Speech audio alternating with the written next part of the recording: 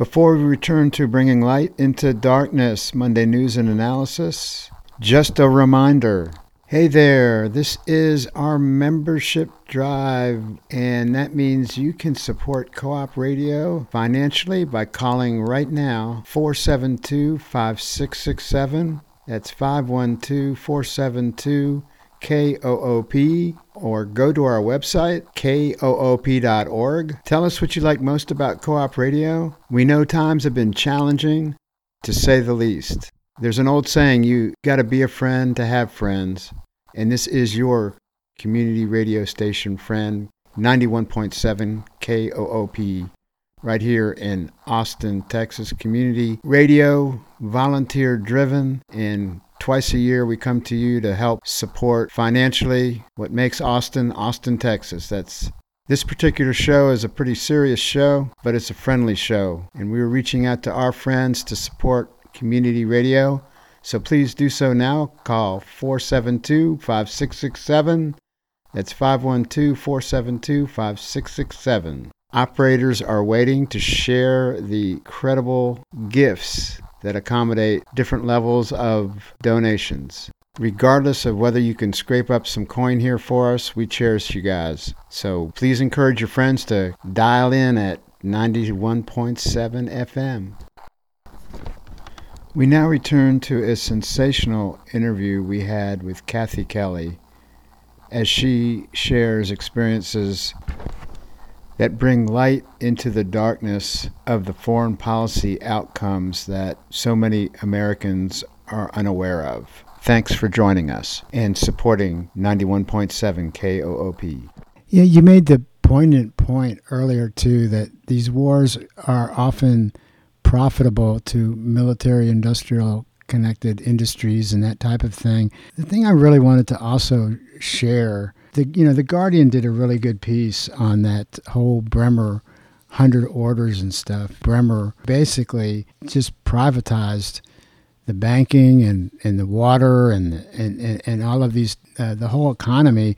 But at the end of the day, it's like $8.8 billion, the entire Iraqi interim government, led by Paul Bremer of the USA. They found that $8.8 billion of spending from October 2003 through June 2004 was unaccounted for. Later, audits showed rampant fraud under the protection of Paul Bremer's leadership in the Coalition Provisional Authority. So after the sanction period, based on three major lies, that Saddam had weapons of mass destruction, that he was harboring al-Qaeda, and that he was responsible for 9/11, we invaded Iraq, and the humanitarian disaster continued and increased. And most people think that it was a failure. The invasion was a failure, when in fact, in a sense, mission was accomplished. The United States, under Paul Bremer, literally took over the economy of Iraq. The sovereignty of a nation's economy was usurped,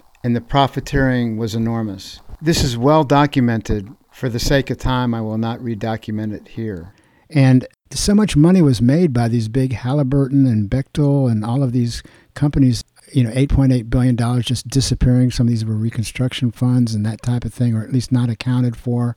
And at the end of the day, I guess what's so disturbing is Bremer, he got the Presidential Medal of Honor from George Bush. This is the highest civilian award you can give to somebody. So basically what we're showing the world, if you follow the dots and connect them, is that we reward this type of behavior. And we cover it up by claiming it's humanitarian in nature. So I just wanted to ask you to speak also to the issues in other countries. You mentioned you heroically were part of the Fort Benning Crossing the Line group that had done that annually for a couple of decades. And for those that are not familiar, this used to be called the School of Americas and then got changed to the Western Hemispheric something or another. But at the end of the day, we were training military personnel to go back to their countries and launch these horrific wars. You referred to it earlier. You talked about Central America. Most of these were in Central American nations. And then you, along with others, would go and protest on an annual basis, and those that crossed over into the fence or whatever were actually incarcerated at federal prisons and that type of thing. But this whole war machine that's kind of behind the curtain that you've been protesting against, can you give our listeners a little bit more insights into the Fort Benning groups and how that's connected to your other anti-war work that you and others have done in Iraq and Afghanistan? Well, I think it's always good to ask, who are the criminals in our society that most threaten people's security? Now, having been a federal prisoner, I don't want anyone to go to prison. I don't believe in human caging.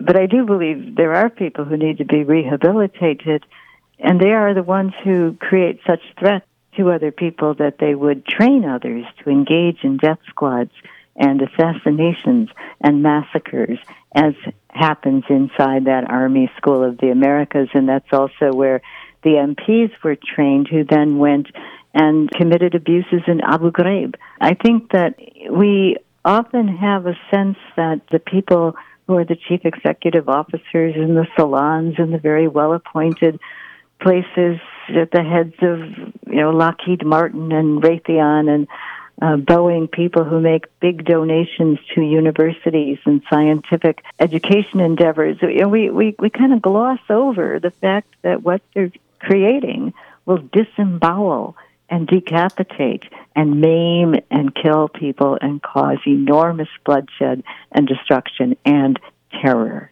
So when I'm inside a prison, I don't meet people. I mean, wherever they keep the bad sisters, I haven't met them yet. I've been in maximum and minimum and medium security U.S. prisons and lots of county jails, and I don't meet people whom I think are a big threat to society. I meet people who could have been my coworkers, my next-door neighbors, my in-laws. And maybe unquestionably, I would say that many experience great, great sorrow and remorse for anything they did that might have hurt their families, their children. But to keep on mercilessly punishing people is again a sign of bullying and unwillingness to really address problems with a desire to see social change and transformation. But again, I do think that's beginning to change. I'm very pleased to see the Black Lives Matter movement and other young people insisting that some of these terrible programs like, cash bail have to be eliminated, which has happened here in Chicago. I mean, I think we are seeing a much more empathy, much more awareness, but it's not happening, I don't think, commensurate to the level of crimes that are still being committed. We still see the United States military being able to talk about humanitarian wars, basically, or the responsibility to protect, and being able to market these wars. And again, I think they're mainly undertaken in order to take other people's precious and irreplaceable resources at cut-rate prices. So how can we continue this endeavor to wake people up, I suppose? I think one means is through civil disobedience. Some of my closest friends right now are in prison. They're the Kings Bay Plowshares activists, and they're serving long sentences in comparison to other civil disobedience actions, but not in comparison to people they're locked up with. But they've all got between 10 and 14-month sentences, and Father Steve Kelly, a Jesuit priest, is still in jail, and he's now served 35 months. But when you communicate to the justice system that you recognize that the laws are made to protect the people who often are the greatest threat to our society, and that you won't be governed by unjust laws, that, I think, allows a certain freedom, and that's what we were trying to do with the economic sanctions issue, to say whatever threats that you have, and we were threatened with 12 years in prison and a $1 million fine and a $250,000 administrative penalty, and we always sent letters saying, thank you for the clarity of the warning. We understood the penalties, but we find that we can't be governed by unjust laws, and we invite you to join us. And then we'd also do a lot of 30-day fasts annually or long walks. And at the end of every week during one of those fasts, we'd cook lentils and rice and bring it over to the steps of the U.S. mission to the UN in New York City and say to people inside that building, come down and break fast with us. We'll break our fast if you'll come and just listen to what we've seen and heard while we've been in Iraq. But they never would. We'd always get arrested, and then we'd have another set of court dates. Well, that's fascinating. I want to remind our listeners that we are visiting with Miss Kathy Kelly. What an amazing expression of International Women's Day, at least from where I sit, to have you on the show. We have been covering over the last couple of months fairly recent Oxfam reports looking at the plight of women in such an unfair world that's documented by this wealth inequality and such, and how many hours of unpaid labor time, that type of thing that Oxfam has documented to women, and the work that women do in order to provide somewhat of a cushion per se to how many people would perish off this earth if it wasn't for these sacrifices. I don't mean to suggest that's where you fit, but you're just very inspiring, the fact that you have for many decades now participated in these civil disobedient acts, and not just civil disobedience, but educated so many people. Before we close out the show, I wanted to go back. You mentioned Alan Pogue, and he's a friend, and we've done a lot of work together. I learned so much from Alan, and part of it was he introduced me to Thomas J. Nagy's article that he wrote back in 2001. That's Thomas J. Nagy of the George Washington University, in which he had discovered surreptitiously a declassified U.S. Defense Intelligence Agency document. It was entitled Iraq Water Treatment Vulnerabilities. And the actual declassified deal, it actually indicated what types of sanitation problems and children's health problems and all of these things that could occur. And there was a letter that he quoted from Representative Tony Hall to Secretary of State Albright, who described in this press release back in June in 2000 that I share UNICEF's concerns about the profound effects of increased deterioration of Iraq's water supply and sanitation systems on its children's health. The prime killer of children under 5 years of age, diarrheal diseases, has reached epidemic proportions, and they now strike 4 times more than they did in 1990. In the same June 2000 Tony Hall press release, it goes on, quote, holds on contracts for the water and sanitation sector are a prime reason for the increases in sickness and death. Of the 18 contracts, all but one hold was placed by the U.S. government.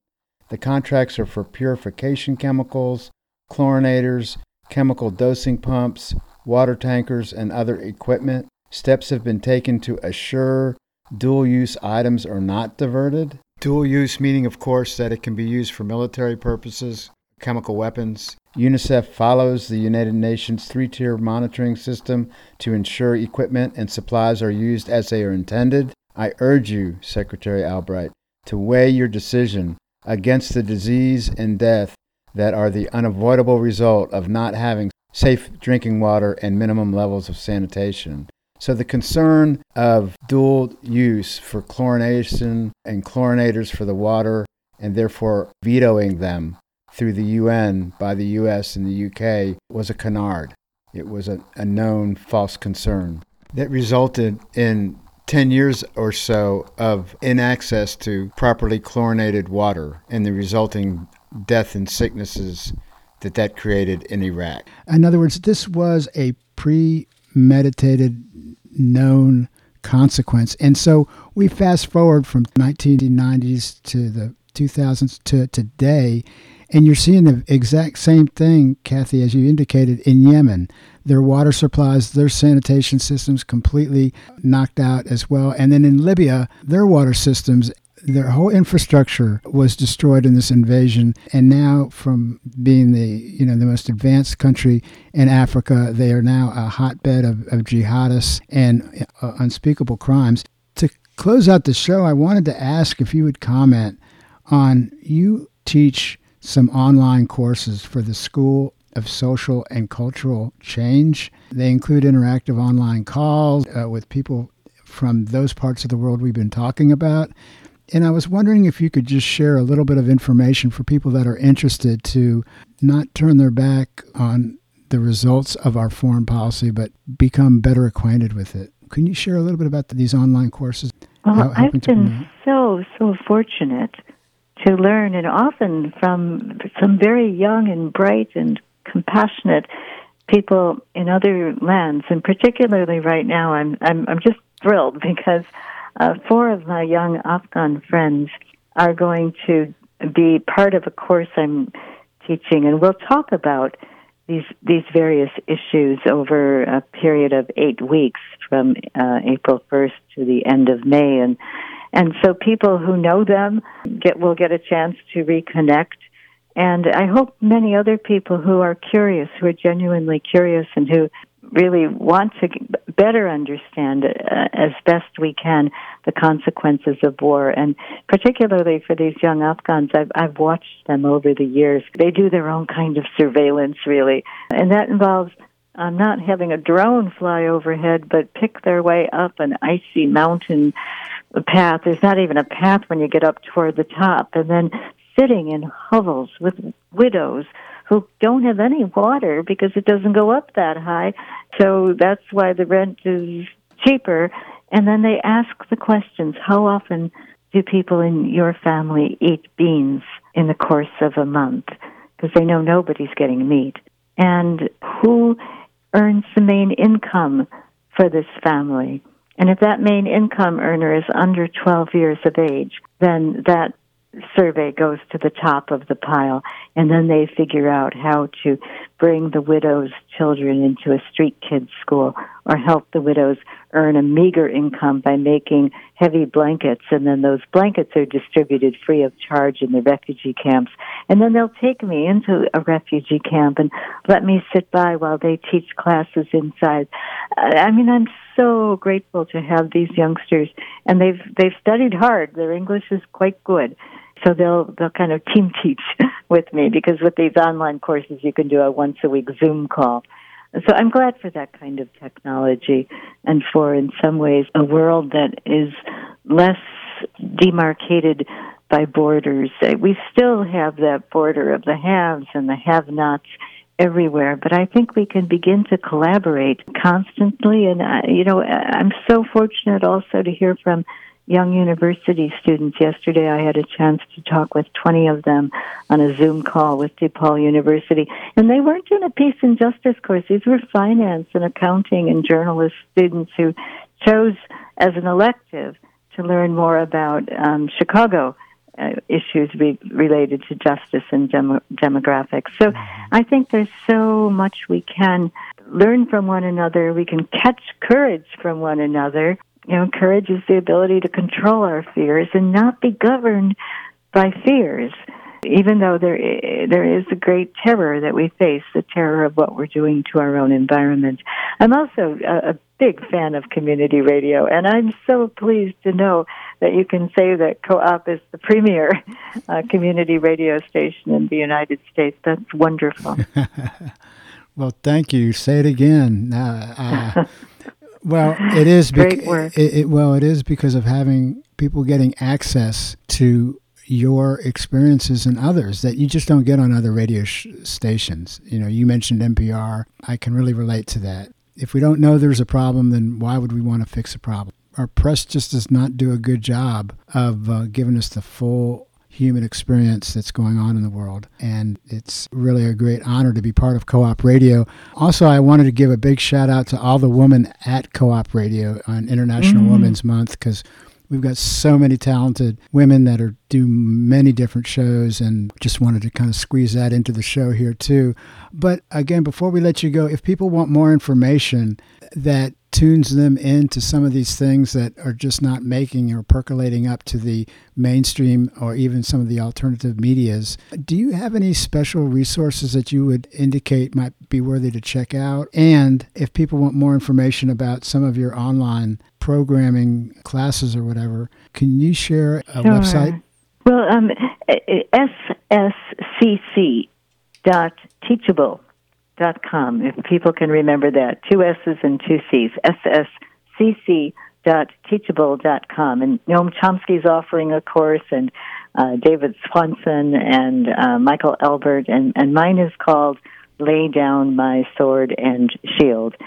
For other input, I'm so grateful for Democracy Now! Now Amy speaks of the Quarantine Report and had normally spoken of the War and Peace Report, but I still find that enormously helpful. I do read articles every month from the New York Review of Books, and I usually find that helps me sort of understand to some extent a bigger picture and context within the United States. I find that the Real News Network and at times Al Jazeera are very helpful. I'm very grateful on Twitter to read the Twitter feed of two people in particular, Dr. Aisha Jumaan, Jumaan, an epidemiologist living in near Seattle, Washington, on Mercer Island. And she's so competent and clear in her analysis and dedicated to her country, and goes back there every year and has founded the Yemen Relief and Reconstruction Fund.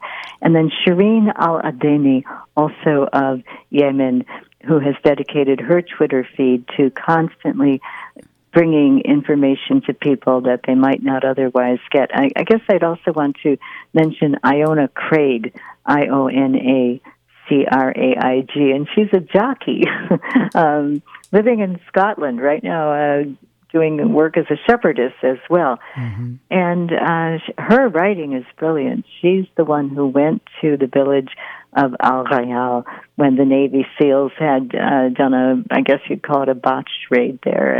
And she found the names and the circumstances of the 9 children who were killed that same night that Chief Petty Officer Ryan Owen was killed.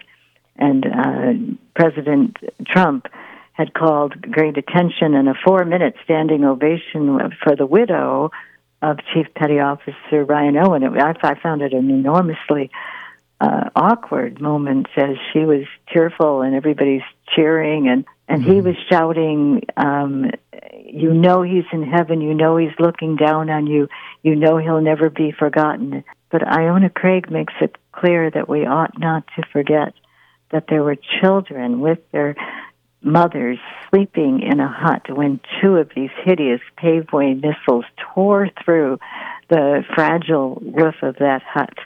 And the mother, terrified, with her newborn in her arms and holding the hand of her 5-year-old, had to decide, do I shepherd my sister and her children and my children out of here, or do we stay indoors? It was the middle of the night. And as soon as she stepped out, a United States helicopter gunship fired at her and killed her. Well, once again, these are things that people throughout the world experience, but we just don't. It's kept from our eyes and ears and such. I want to thank you so much for sharing this last hour with us. And I want to remind folks we've had the great pleasure of visiting with Kathy Kelly. In fact, she recently posted an article on Common Dreams on March 2nd called Operation Desert Storm, Blood for Oil. If people want more information related to some of Kathy's work, they can access that article. Thank you so much, Kathy. Best of health and good wishes for you, and we'll stay in contact and look forward to having conversations in the future. Well, thank you, Pedro, and thank you to all your listeners, and a glorious International Women's Day for all. And I have to say that every time I remember seeing the bats fly from under the cave in Austin, I thought, I want to come back. Well, please do. And thank you once again. Bye-bye. We take you out as we do each week with Land of Naivety. See you next week. Christian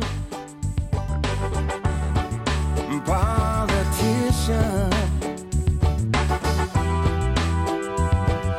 looks like a mannequin.